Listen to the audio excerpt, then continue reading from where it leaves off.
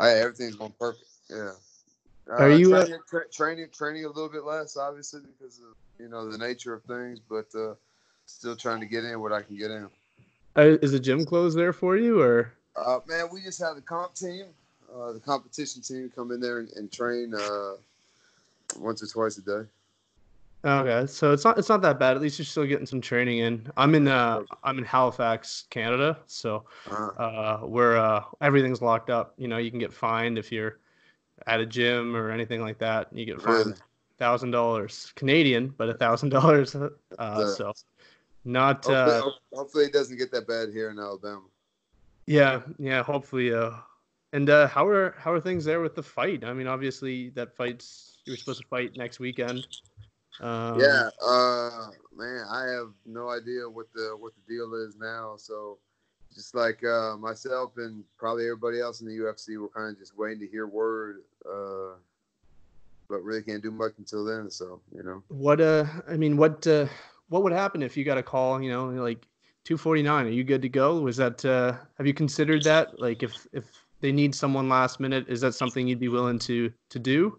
Yeah, absolutely. They know that I'm ready and I stay ready, and whenever they call, we just talk about a little bit of money, and I show up.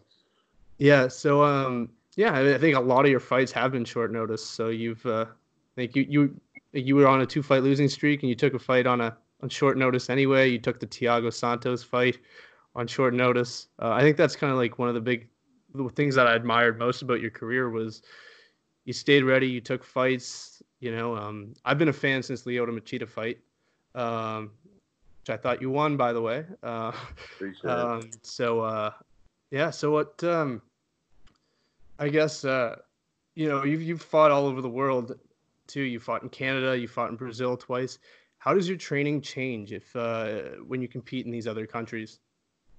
Um, it really doesn't change too much. I get out there a little bit earlier because, sometimes the foreign countries don't have all the amenities that America has, like Epsom salt and, things like that. So I have to find another way to cut weight and whatnot. So, and I put on, some weight, retain some water and fluids and stuff whenever I fly. So, I traveled in a little bit early to get acclimated a little bit and find everything that I need to find for that, final weight cut. So is it something that would impact your decision on whether or not you took a short notice fight, let's say at 249, for example? If they were like, "Hey, man, we got a fight. It's in Russia," uh, would that stop you from taking it, or Um, Man, I would probably still take the fight, but I would ask for like a catch weight or to fight at 205. And if those two things couldn't happen, then I would just, thug it out and make weight. yeah? All right. Well, I mean, I guess we'll do a little bit of a throwback here. So you played football, right, for the Crimson Yeah, yeah, Tide. that's right. So you want to talk about that a little bit and how you naturally transitioned, I guess, into MMA.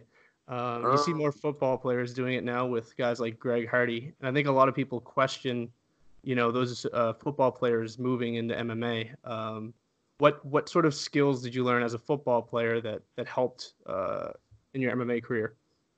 Man, playing linebacker, I don't think that really correlates to MMA too much. Maybe if you play like running back or like a skilled position that requires like a lot of footwork and um, things like that.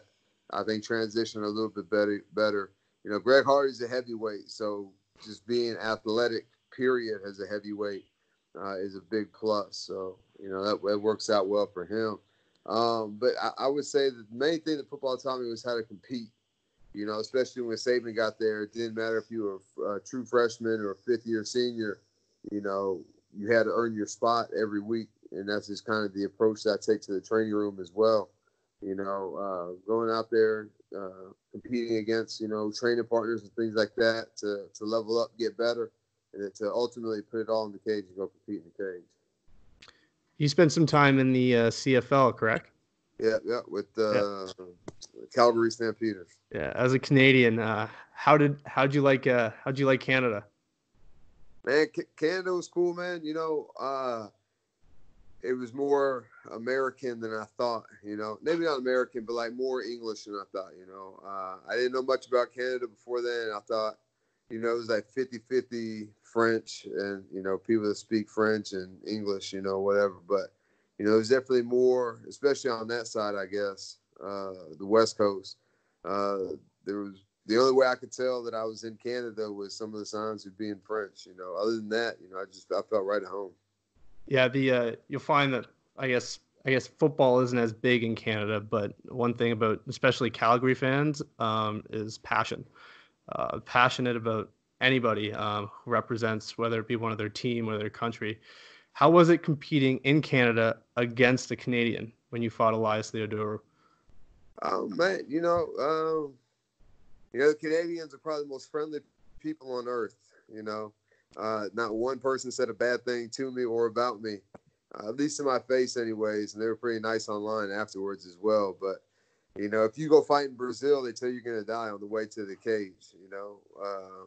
When I fought Theodorou, I think we fought on the undercard. So man, you lose, you go back there, took a shower, got dressed, and watched the rest of the fights in the stands with my wife and kids, and everybody was just so nice, like overly nice. I kind of felt like that they were being not fake, but like y'all overdoing it a little bit. But I think it's just a Canadian thing.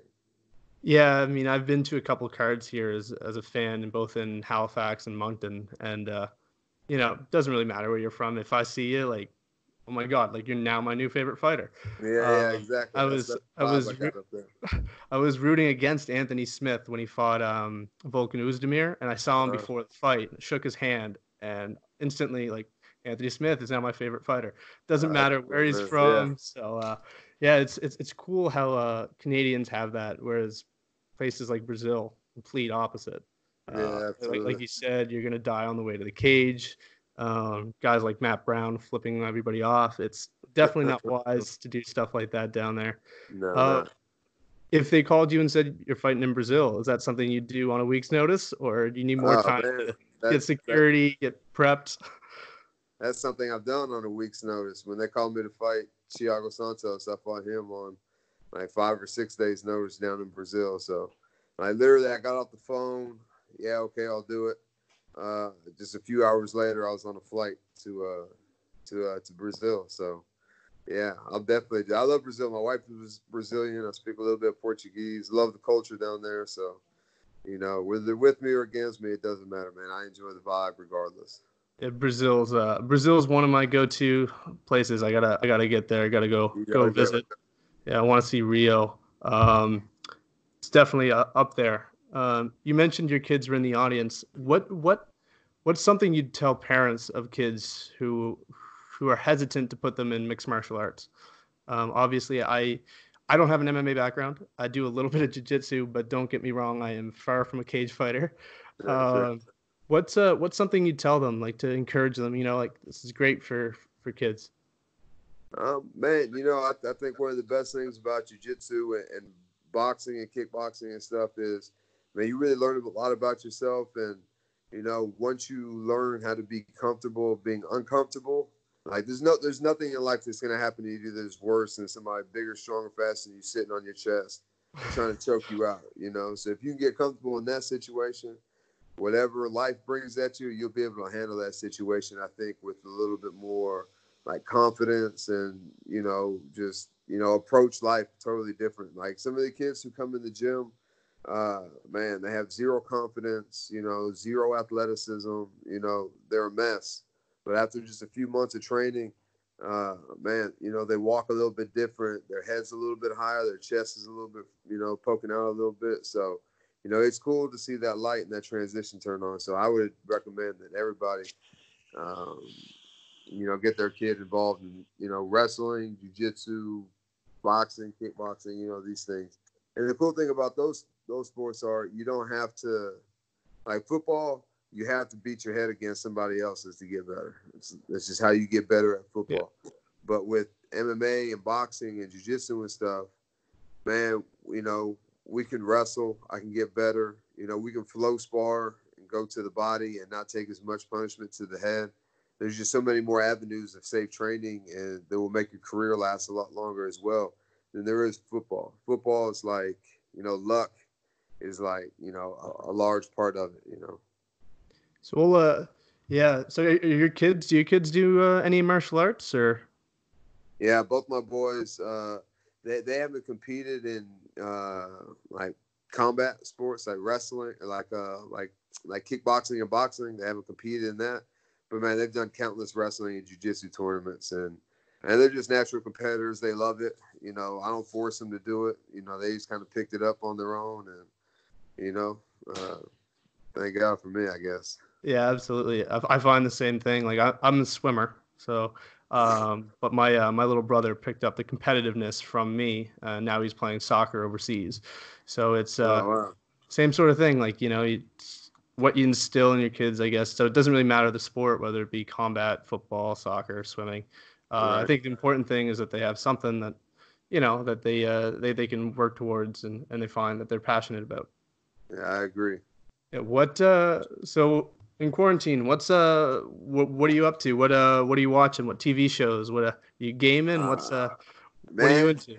you know, the boys are really into Fortnite, so I'll sit down and play a couple games with them just to, you know, they're a little more vocal whenever they're playing, so they talk more, so it's easier to like have those conversations that parents have with their kids and just talk to them, goof off, and have a good time. Um, the wife and I just finished Ozark. The Tiger King, highly recommend That's anybody who so loves good. craziness. It's like That's over so the top craziness. Like yeah. if somebody told me that story without it being documented, I'd be like, man, It didn't seem yeah. real, man. I didn't believe it at first. I was like, this has to be fake. But yeah, it's crazy. It's real people. And man, they're actually scrolling through Netflix right now, and I just saw that Jeopardy has all their seasons on here. So I think for the rest of this lockdown, I may do nothing else but watch Jeopardy. Yeah, there's no football, no sports. What do you support? I'm assuming obviously Crimson Tide, but what team do you support in football? Man, college, I watch all the SEC teams, man. I just think it's the highest caliber of football. And the SEC is like the Southern teams. Um, Alabama, Auburn, Tennessee, Florida, Georgia, LSU, who just won the championship this past year. Um, I just think it's the highest caliber of college football that you can get. And then for like the NFL and stuff, pro ball, I really just watch, the guys who went to Bama just to see how they did. If there's a obviously I'm just like I was doing a little bit of research before the call, and you won a national championship there with the Crimson Tide, Mm-hmm. right? Yep. Back in 2009. Um, what is that the highlight of your athletic career in general, or is there another thing that stands out, whether it be an MMA fight or I mean, fighting in the UFC is, it's a little bit different, like team sports and fighting, because like team sports, it's a season. You spend the rest of the season, the rest of the year getting ready for the season. You have teammates. You have to depend on people. People depend on you and things. Fighting's a little bit different. There's really not a season. People have camps. I train year round. Um, winning a national championship is definitely like the pinnacle of college football, and that's what everybody wants to do is win a championship and all that other stuff. And the same goes for fighting. So, but I think that it's more rewarding fighting is than football is, for the fact that I guess I'm a pretty selfish person, and I like the team atmosphere of the training room.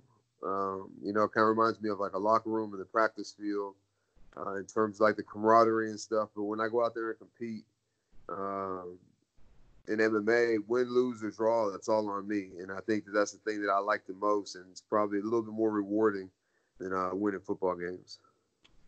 we'll stick with the division here. What are your predictions on Adesanya and Costa?